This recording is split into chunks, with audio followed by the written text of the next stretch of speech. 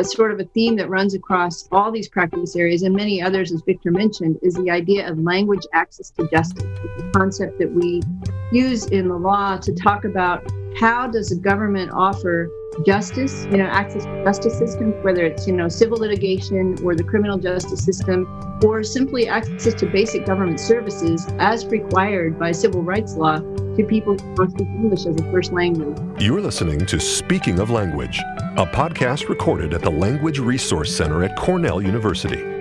Each week, we explore a topic related to language pedagogy and second language acquisition. This week on Speaking of Language, Beth Lyon and Victor Flores offer a look into Cornell's Farmworker Legal Assistance Clinic and the different educational methods they utilize to create access to the American justice system for speakers of Spanish and Indigenous languages. Welcome to a new episode of Speaking of Language.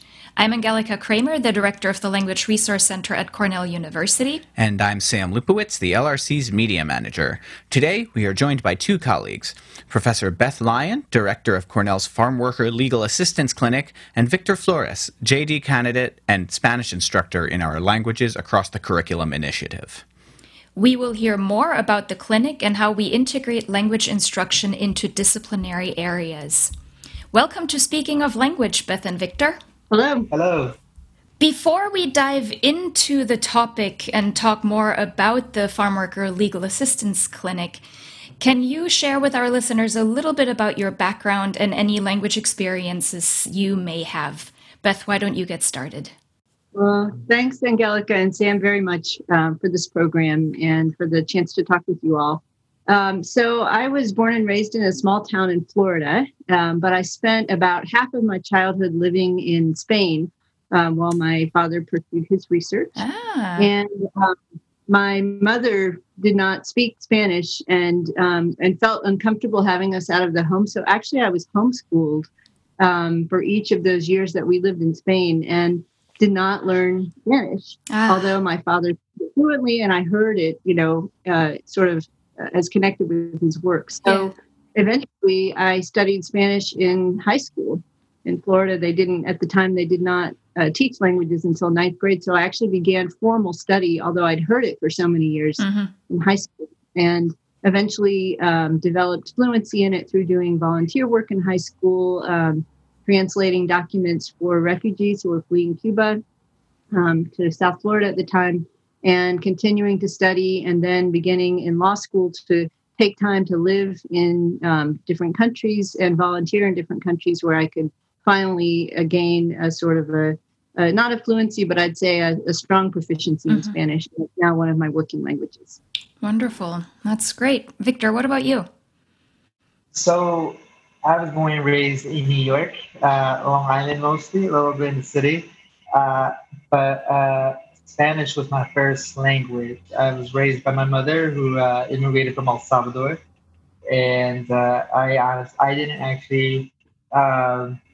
I was not deemed proficient in English until I was about 11 years old, when I was in sixth grade, and I finally was eligible to leave my English as a second language classes. And I remember that morning very clearly because I was finally allowed to stay in my English-speaking classroom full-time. But basically, I've spoken Spanish as my first language since I was born, and I always speak Spanish with my mother and my partner. After college, I lived abroad, where I was able to specifically live for a year in the Dominican Republic in Nicaragua, where the Spanish is very different compared to the Spanish in El Salvador.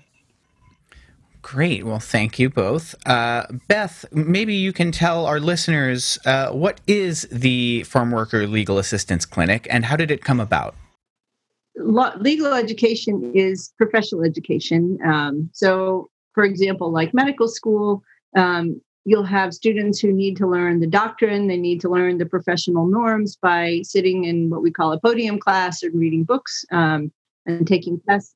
But it also is a setting where, like medicine, law students also need to learn in role. They have to learn by serving what we call live clients in legal education. And so since about the 1960s, law schools have actually been offering clinics, creating essentially small law offices that are contained inside the law school where students provide free legal services to low-income and subordinated communities under the supervision of faculty lawyers such as myself.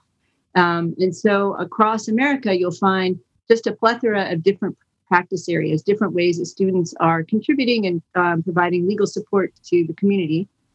And here at Cornell, because we are a land-grant school, because we're located in a rural area, our law dean made a decision to start a clinic that would provide free legal services to farm workers and to farm worker advocates, farm worker movements. And so that's how I came to join the faculty about 6 years ago. I did a similar clinic in Pennsylvania for many years, and there aren't very many. Actually, Cornell's is the second. Wow. It is a theme that requires sort of geographic proximity to agriculture. Sure. And also it requires a certain interest in rural access to justice on the part of the faculty, and that's not the case at many law schools. So it really is a unique initiative that Cornell decided to undertake. And I've been very fortunate since we founded the clinic in 2015 to be able to work oftentimes in conjunction with the Cornell Farmworker program, which is a university-wide initiative that works with farm workers. And also to work with just an amazing group of farm worker advocates and community organizers here in upstate that have been doing very exciting work involving our students in it, which has been wonderful. Mm-hmm. Well, this is such important work too, and we really appreciate that this exists because this is such an important resource for everybody involved. So where we come in with the Language Resource Center is that there is this 1 credit co-requisite course that goes along with the clinic that's part of our Languages Across the Curriculum initiative. And so as part of that, we integrate language into disciplinary areas. So they're not really language courses per se, but they take the content matter and just students in that get to discuss the issues at hand in a specific target language. And so, Victor, that's where you come in. You've been teaching that Language Across the Curriculum section for us. Can you talk a little bit more about what has been beneficial for you and maybe also your students teaching that section? Yes, my pleasure. So with the support of Professor Lyon and many of the other clinical faculty, I've had the pleasure of this past year working with several 2L students, 3L students, second year, third year law school students who have some background in speaking Spanish, but really want to improve their Spanish speaking abilities in the context of the legal work they want to do. So in addition to actually improving their vocabulary, their pronunciation, I would also say one of the great benefits of this opportunity for the students and for myself is to have these substantive conversations about the legal issues and themes that we face as law school students, but eventually as lawyers down the road when working with the people we represent in our clinics, whether it's the farm workers clinic, any other clinic in the law school. So whether it's about the issues that the people we represent face in a day-to-day experience, or just what it means to like work with interpreters, or what it means to work with somebody who was recently arrested, whether immigration proceedings or criminal proceedings. Yeah. These are conversations we're having in Spanish, where it can be a tough learning curve at the beginning that people really kind of just take a deep dive and really appreciate the opportunity to have these like real conversations that we don't necessarily have answers to always, but we're engaging with each other in a language that we're also trying to improve. Yeah, and I think what fascinates me about these Language Across the Curriculum courses, this is such an important opportunity for students. We hear from students time and time again that they love languages and they would love to take all the languages, but simply don't have time. And so if we can make that connection with their disciplinary area, that's something that they have to be engaged in already anyway. But if we can do that in a different language and equip them with the language capability to actually apply that in their future careers, I think that's That's just so important. Beth, do you have anything else to add about the benefit or, the role that these language co-requisite courses play? What have you seen as a result of these Spanish courses? Well, I really think they're a great bridge for us. For example, just in my clinic where we are serving, almost all of the people that we're working with are Spanish as a first language, or they speak an indigenous language, but Spanish is their second language. And so I have a co-teacher in the clinic, Brianna Beltran, who her focus is on employment matters. So her students might be suing a farm that has fired someone in retaliation for asserting their rights, or injured, has experienced trafficking. So more of a focus on labor and worker rights. And then my practice has more of a focus on deportation defense and immigration.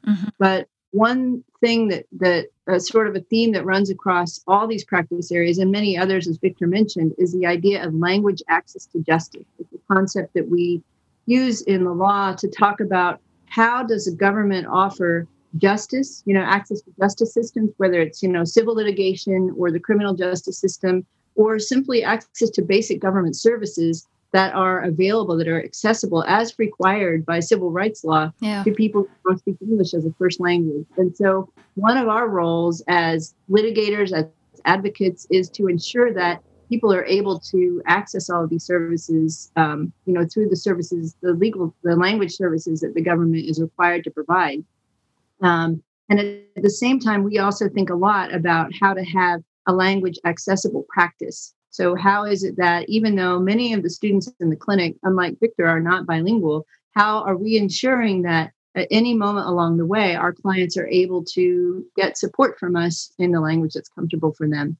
So that theme plays out. We spend a lot of time talking about it in class, and people are attracted to the clinic who either speak Spanish fluently or they studied it for a while. Oftentimes, the story you hear from Americans is they know that Spanish is very important. It's very important in our society, but our government has chosen to maintain a monolingual education system, what we call a sort of a quick exit system, where people who come into American education actually lose their first language very quickly. Yeah. And we're being encouraged to continue in it and maintain that ability, which is, good for us as a society and would be good for us, frankly, as an economy as well. So you find many people who either they spoke Spanish as their first language, but they never got the chance to develop it in school because of the way America works, or they actually studied it for a little while in high school, sort of the way I had. Yeah. Maybe they didn't have the time or the opportunity in college or later to actually develop it. And so you find students in both categories that will come into the clinic. And so for them to have a chance to develop, whether it's, just sitting with Victor and learning, trying to get better at conversation, he's very encouraging and bringing students like that along. And then as a result, we have someone with a law degree with experience practicing and also who's feeling more encouraged in their Spanish. So we've helped to develop more of a bilingual bar. Or he's working with students who, have not had the chance to develop their Spanish in a professional setting. And so they develop more of a legal domain, vocabulary, or, just the chance to spend a little time. Law school is so stressful, and just a chance to spend a little time in a language that is refreshing for them. So the service that he has been offering and, this idea of the FLAC has really been exciting, I think, and important for our work. Wonderful.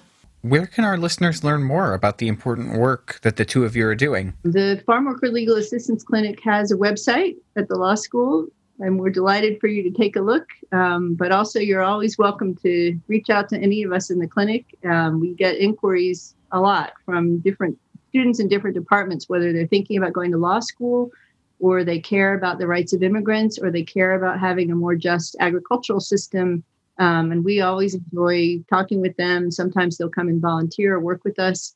And of course, students who are bilingual, we will hire you on the spot to work with us as interpreters and lawyers.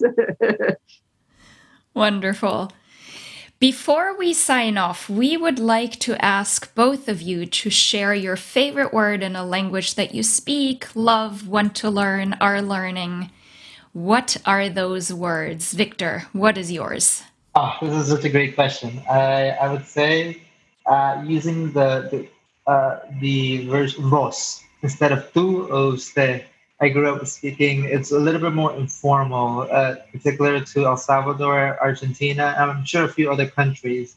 But I just love referring to people as I can speak in Spanish in the vos form because it's warmer and more personable. Yeah. Nice. Beth, what about you? First, I just have to say I love vosotros, vos as well. Studying in Spain, of course, it's used there as well, and I've always missed that coming back into the Americas and working. I spent a lot of time working in Peru and in Mexico, and you just didn't see that as much. So I totally endorse that one. And for me, I think there's a word that I learned as a kid, ojalá, which in Spanish means if only, or, I hope, hopefully, or it could be so. And we don't, I think, have an exact word in English that means that. And I've always thought it was just it's a very happy way to dwell on a good possibility. So I spend a lot of time talking with people who are, living in very difficult circumstances. They're undocumented. They're doing dirty, difficult, and dangerous work in our society for very little pay. And still they're vilified in our society. And so to talk with someone who's in those circumstances and to hear them say, ojalá, this could be something that happens in my future, it's just very moving for me. So that's an important word. Nice. Well, Beth, Victor, thank you so much for speaking of language with us. Thank you. Thank you. This was a lot of fun. Yeah. Great program. Next week, we welcome Daniel Gallagher to our podcast. Dan is Ralph and Jean Kander's senior lecturer in Latin at Cornell, and he is using the classroom to bring this ancient language to life. Until then, auf Wiederhören! The Language Resource Center is located on the ground floor of Stimson Hall on Cornell's main campus in Ithaca, New York. Check us out on the web at lrc.cornell.edu or look for Cornell LRC on Facebook and Twitter. Speaking of Language is produced by Angelica Kramer and Sam Lupowitz. Recorded by Sam Lupowitz. Original music by Sam Lupowitz, Dan Gable, and Joe Gibson. Thanks also to the College of Arts and Sciences at Cornell University.